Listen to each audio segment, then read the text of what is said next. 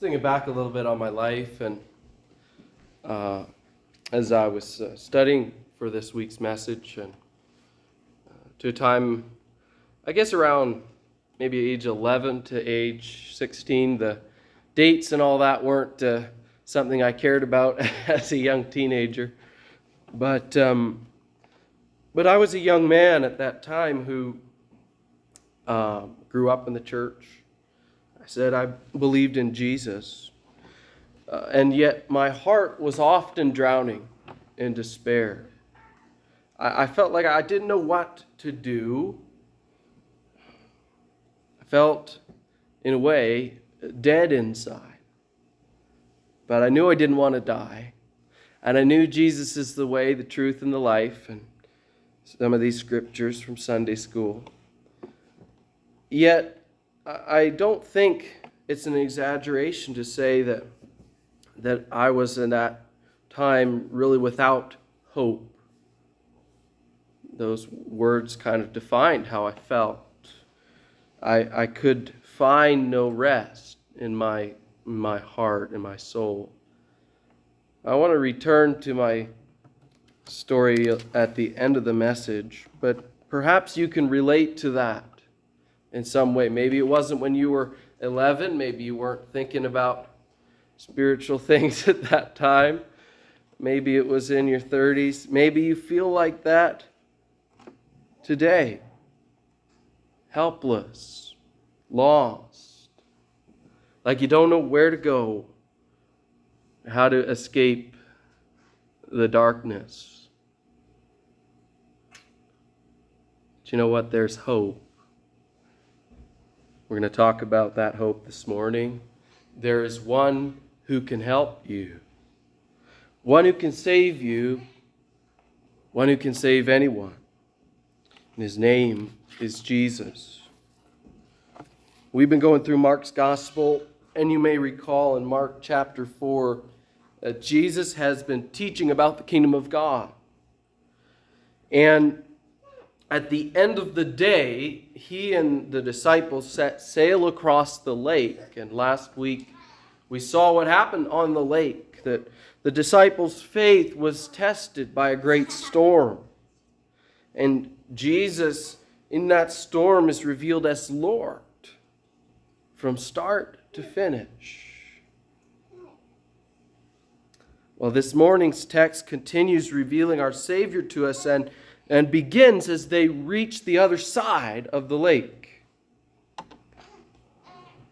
We learn that deliverance comes by His initiative. It's His grace. It comes by His power. And deliverance comes to those that receive Christ.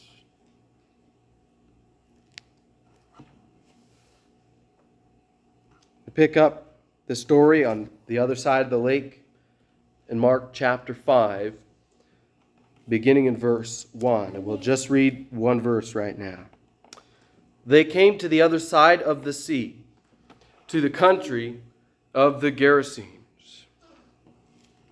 Short verse. I want to stop and talk about it for a minute. Gerasenes was a Gentile region. It was on the eastern side of the Sea of Galilee. And so Jesus has been doing ministry. He's been revealing himself to the people of Israel, those whom God had called and made a covenant with, beginning with Abraham and then with Moses and then David. And he comes as the one who is the fulfillment of these promises that God has made. And he comes bringing healing, teaching that the kingdom of God is at hand. He's been doing this among his own people. But now the Messiah comes, bringing his rule and blessing into enemy territory. Jesus comes taking the kingdom of God across the lake. And in doing so, he demonstrates that there is no person, there is no place that is out of reach of His deliverance and His rule. We're about to be given in the deliverance that Jesus will bring in this one man's life. We're about to be given a foreshadowing of the deliverance that will come to many among the Gentiles. What I want you to notice as you think about this, as you think about Jesus coming and bringing hope and deliverance to those who, from the disciples' perspective, were outside of the covenant of God. They weren't a part of the people of Abraham. Jesus came of His own initiative. This was His plan and His purpose according to the will of His Father. He could have never had the disciples get into the boat and go across the lake. He could have avoided the Gentile side of the lake, said, just don't go there. But Jesus came as an act of His free grace. And prophetic scriptures really set the tone for Jesus' actions here. Jesus is doing what God had said that He would do. For example, the prophet Isaiah in Isaiah 65 says, I was ready, this is the Lord, I was ready to be sought by those who did not ask for me. I was ready to be found by those who did not seek me. I said, here I am, to a nation that is not called by my name. Jesus here has come to show mercy, to say, here I am, to those who are on the other side of the lake. And this deliverance was by His initiative, His gracious, free choice to act to save. If that was not so, we would still be without hope. I don't know all your heritage, but most of us here hail from a very different heritage than Jewish. Not even ethnicity. Even if we were Jewish, it was by God's grace that He called the disciples. It was His initiative, and it continues to be His grace in the lives of His people that draws us to Himself. Deliverance was and is all of His grace, His choice, His initiative. Well, secondly, we're going to see very vividly that deliverance is by His power and His alone. You see, as Jesus steps off the boat, a conflict follows. Satan will not give up his turf without a fight.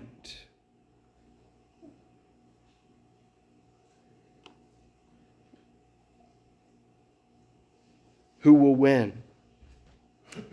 We're going to read first verses 2 through 5.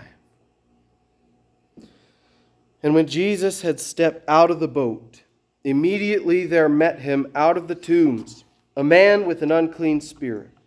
He lived among the tombs, and no one could bind him anymore, not even with a chain, for he had often been bound with shackles and chains. But he wrenched the chains apart, and he broke the shackles in pieces. No one had the strength to subdue him. Night and day among the tombs and on the mountains, he was always crying out and cutting himself with stones.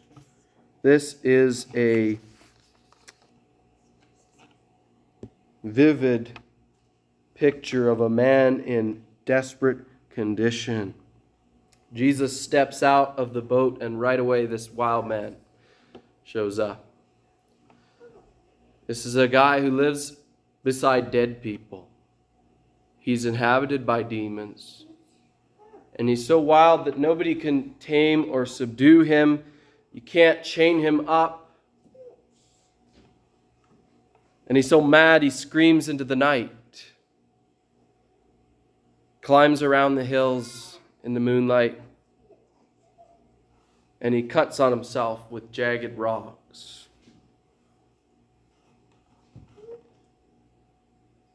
Pretty sorry picture.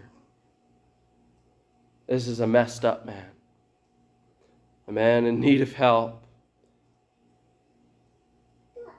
A man who's in bondage to evil spirits. And I think that this can seem very extreme, very distant to us. We're not like that. I'm not that crazy, we think. I think it's important for us to take a step back and to realize that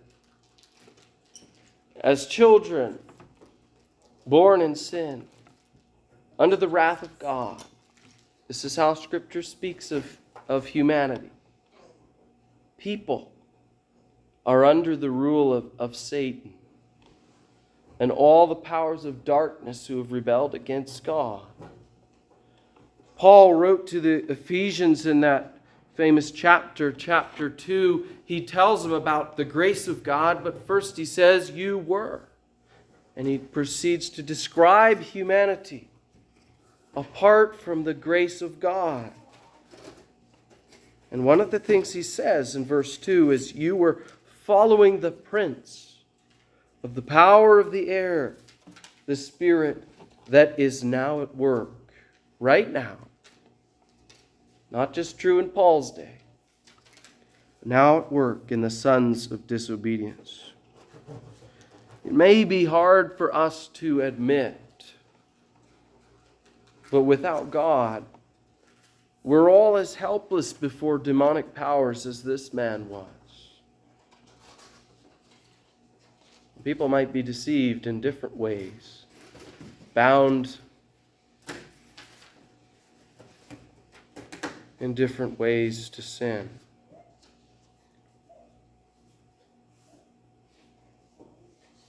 We need a Savior.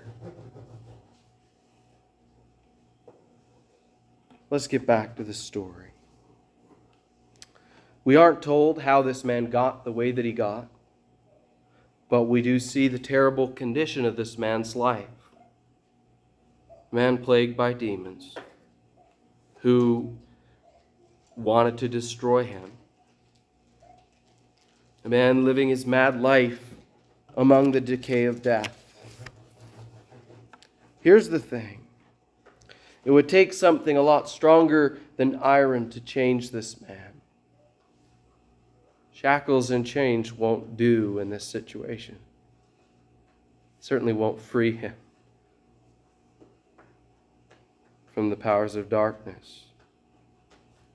Yet Jesus was able to save him.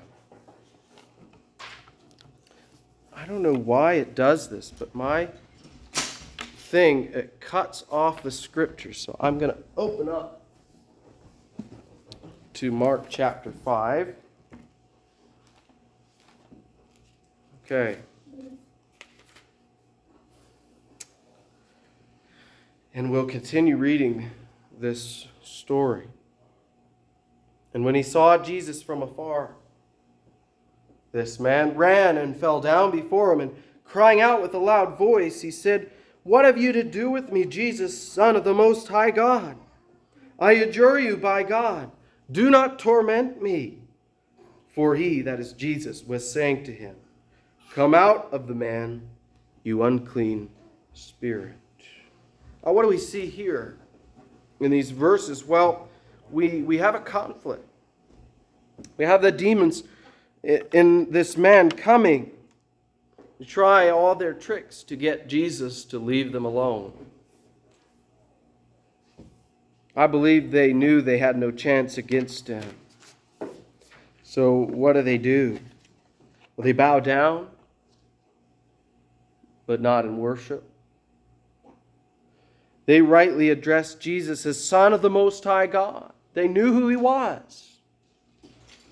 But then they begin to invoke God's name in an attempt to protect themselves,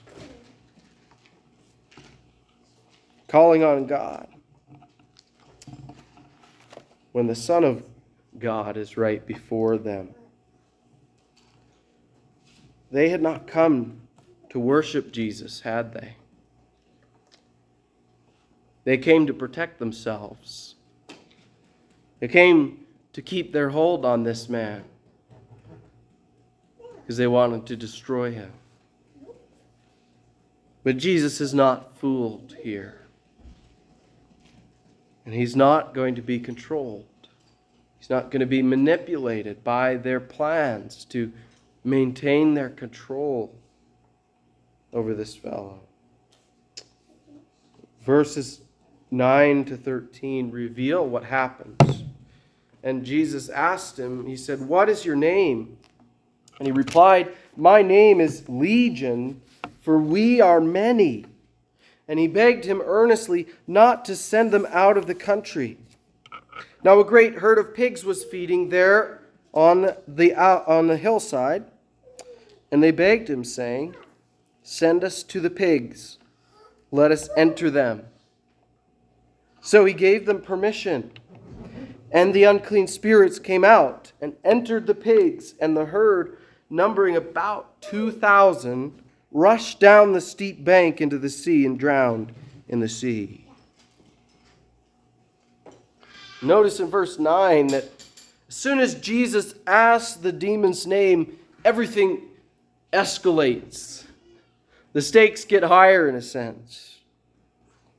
First, we learn that this man he's not just possessed by one unclean spirit here, but by an army of demons. They use the term legion from a Roman military term. Why? For we are many. This conflict was bigger than it seemed. Will that change anything? Will that change the outcome of this story? No, it doesn't. You see, Jesus didn't need their names. He didn't need to sit there going, "Now, which one are you?" And then you, and then you. He didn't have to go through a bunch of rituals. He didn't have to do magic spells. He proceeds to cast them out, the whole army, with a word. In fact, Jesus is so much greater. The question isn't if he will cast them out, but where. And so we find the demons pleading with Jesus one last time. And they're not pleading, "Oh, don't do this now." They're pleading for him to send them into the pigs. Pigs at this point are better than the alternatives. Now, Jesus allows their request to be granted. He gives them permission. He's the one who is in control of the situation. And there's been a lot of speculation as to why and what the deal with the pigs is. Sometimes I think we get wondering about things and we miss the biggest point. That an army of demons cannot, not ever, it cannot stand against their Maker. On the one hand, it is good to be reminded we are up against supernatural powers that oppose God, seeking to destroy His creation. That is their intent. To lie, to destroy.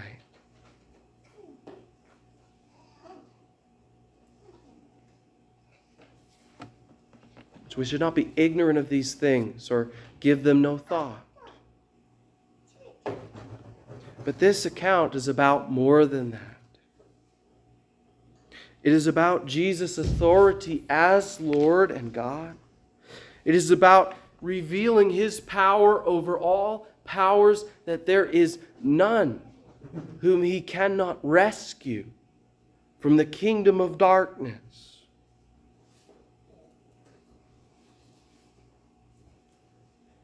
You see, deliverance not only comes by His grace, His grace moving toward us, drawing us to Himself,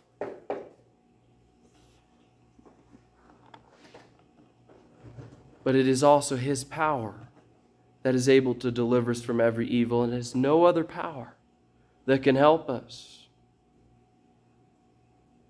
It's no different for you and I than it was for that man.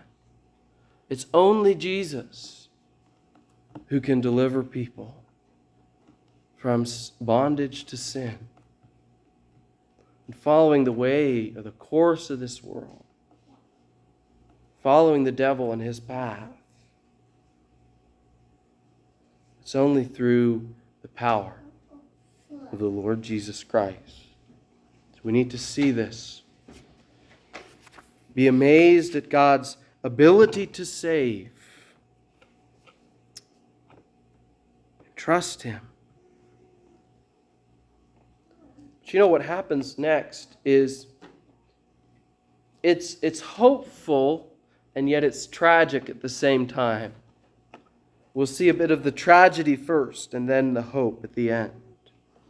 Verses 14 and 15, we see that news is spreading and people are coming to find out what happened. The herdsmen fled and told it in the city and in the country. And people came to see what it was that had happened. And they came to Jesus and saw the demon-possessed man, the one who had had the legion, sitting there, clothed and in his right mind. And they were afraid. The people go to see what has happened, and they find a man who has been radically changed in every aspect of his being. Once chains could not hold him, and now he sits there quietly. Once he ran naked, terrifying everybody, and now he's fully clothed. Once he was raving mad. He was screaming, and he'd mutilate himself.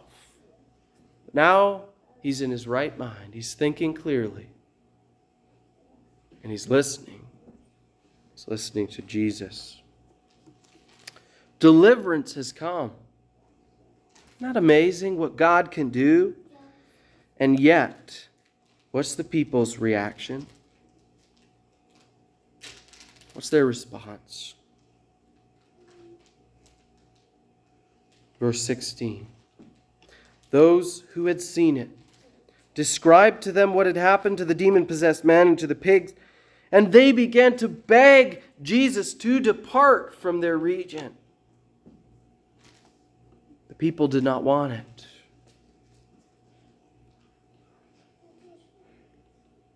It's a sad picture. The Redeemer was right there. And yet they begged him to leave because they were afraid. Here was someone they could not tame. Here was someone who could drive away demons, and yet they drove him away because they did not want his deliverance.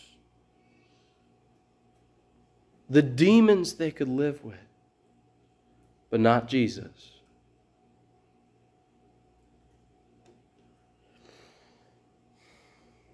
And so Jesus grants their request. He leaves.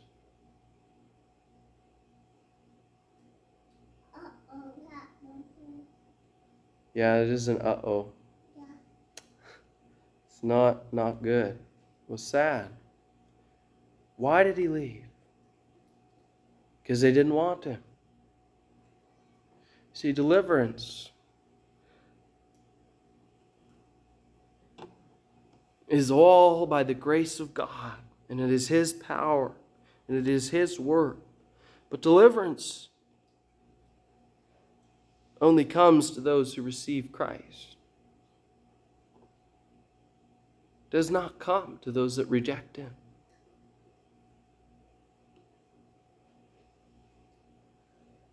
We need to see that. Because the work of God and His grace all throughout the Scriptures, and His grace in the lives of people all throughout history,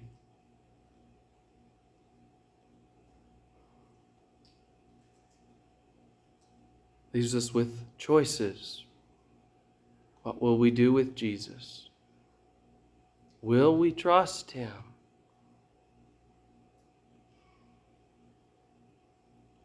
Do we want Him in our lives?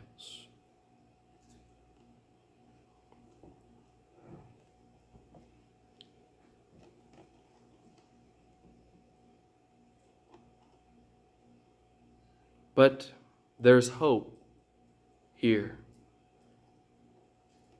And I don't think we should leave without seeing this hope. I love what Jesus does. He leaves, but He does not depart without leaving behind a witness of His saving power and love, does He? I'm going to read verses 18 through 20. As He was getting into the boat, Jesus is off. He's going to leave. The man who had been possessed with demons begged Him that He might be with him. And He did not permit him, but said to him, "Go home to your friends and tell them how much the Lord has done for you, and how He has had mercy on you." And he went away and began to proclaim in the Decapolis how much Jesus had done for him, and everyone marveled. The man who had been rescued from the powers of darkness becomes a missionary for Jesus to his own people. You know, that's the grace of God, isn't it? In God's providence, the only request that Jesus declines in this story is the man's request to leave with Jesus. It's not because He doesn't care about this man.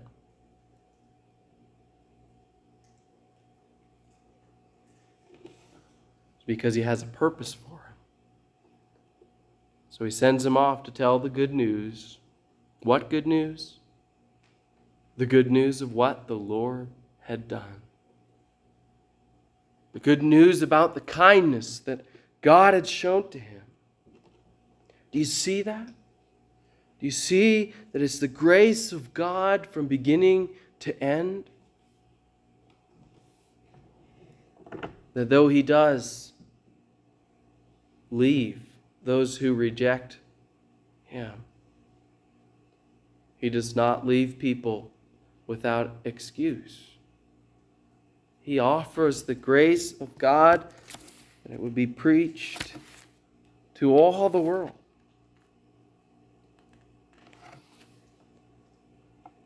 Those of us that know the grace of God in our lives have a part in sharing that good news then. Like this man. You see, like this man, we could not save ourselves.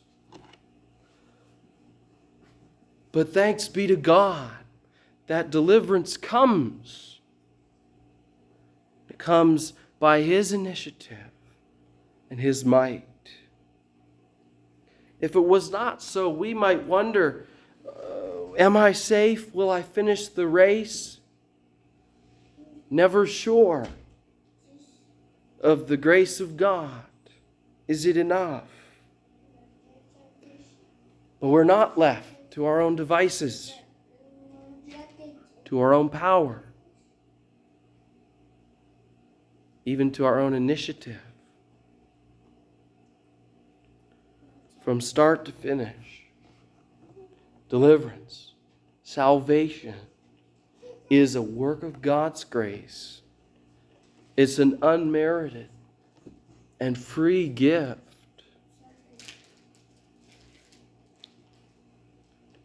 It's His gracious initiative. It's His power.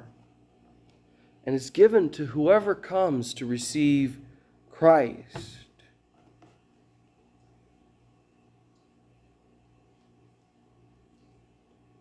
I want to talk about a couple of implications.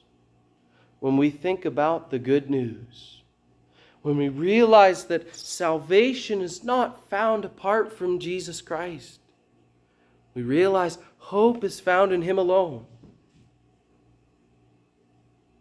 First implication is that we can't say, that person, they're out of reach.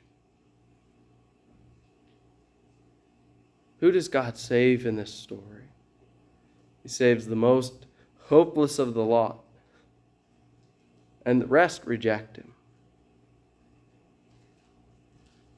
God has placed His people as messengers of His grace to the lost, telling of what He has done, that He is able to save anyone. He will save whoever comes to Him in faith and trust in Christ. Do we believe that? When we think about the deliverance of God, or is it off limits for some people? Do we feel it's off limits for ourselves? Just don't feel, I'm not secure. I don't know what to hold on to. Salvation is in Christ. And He's able to save anyone. Well, the second implication is always, as we come to see the deliverance of God, as we come to see His grace, we have choices. A choice, really. Receive Christ or reject Him. And how we respond to the grace of Christ, how we respond to His presence and to His power, this is where the rubber meets the road.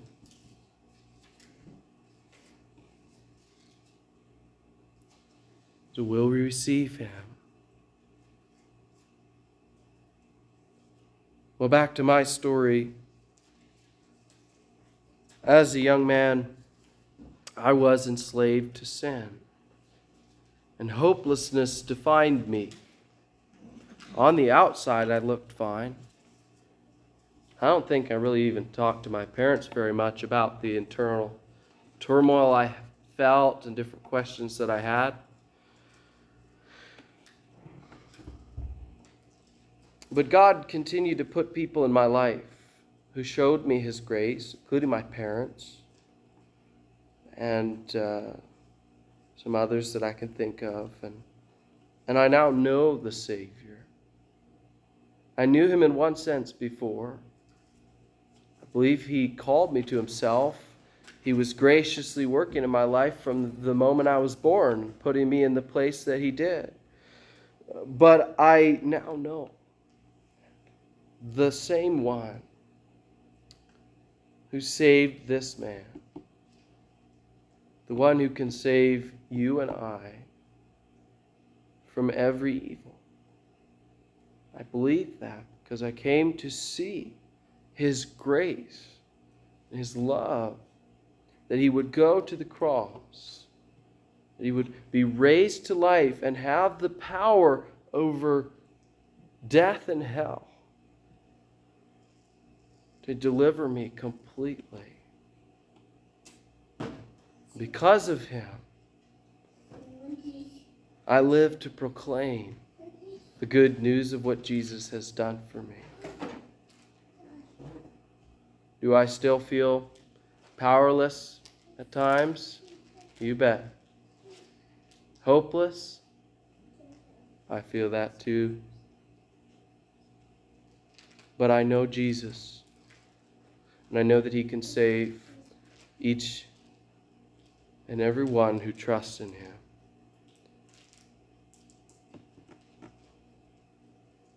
And I could say with Paul, "For I am not ashamed of the gospel, for it is the power of God for salvation to everyone who believes, to the Jew first, and also to the Greek." That's Romans chapter 1, verse 16.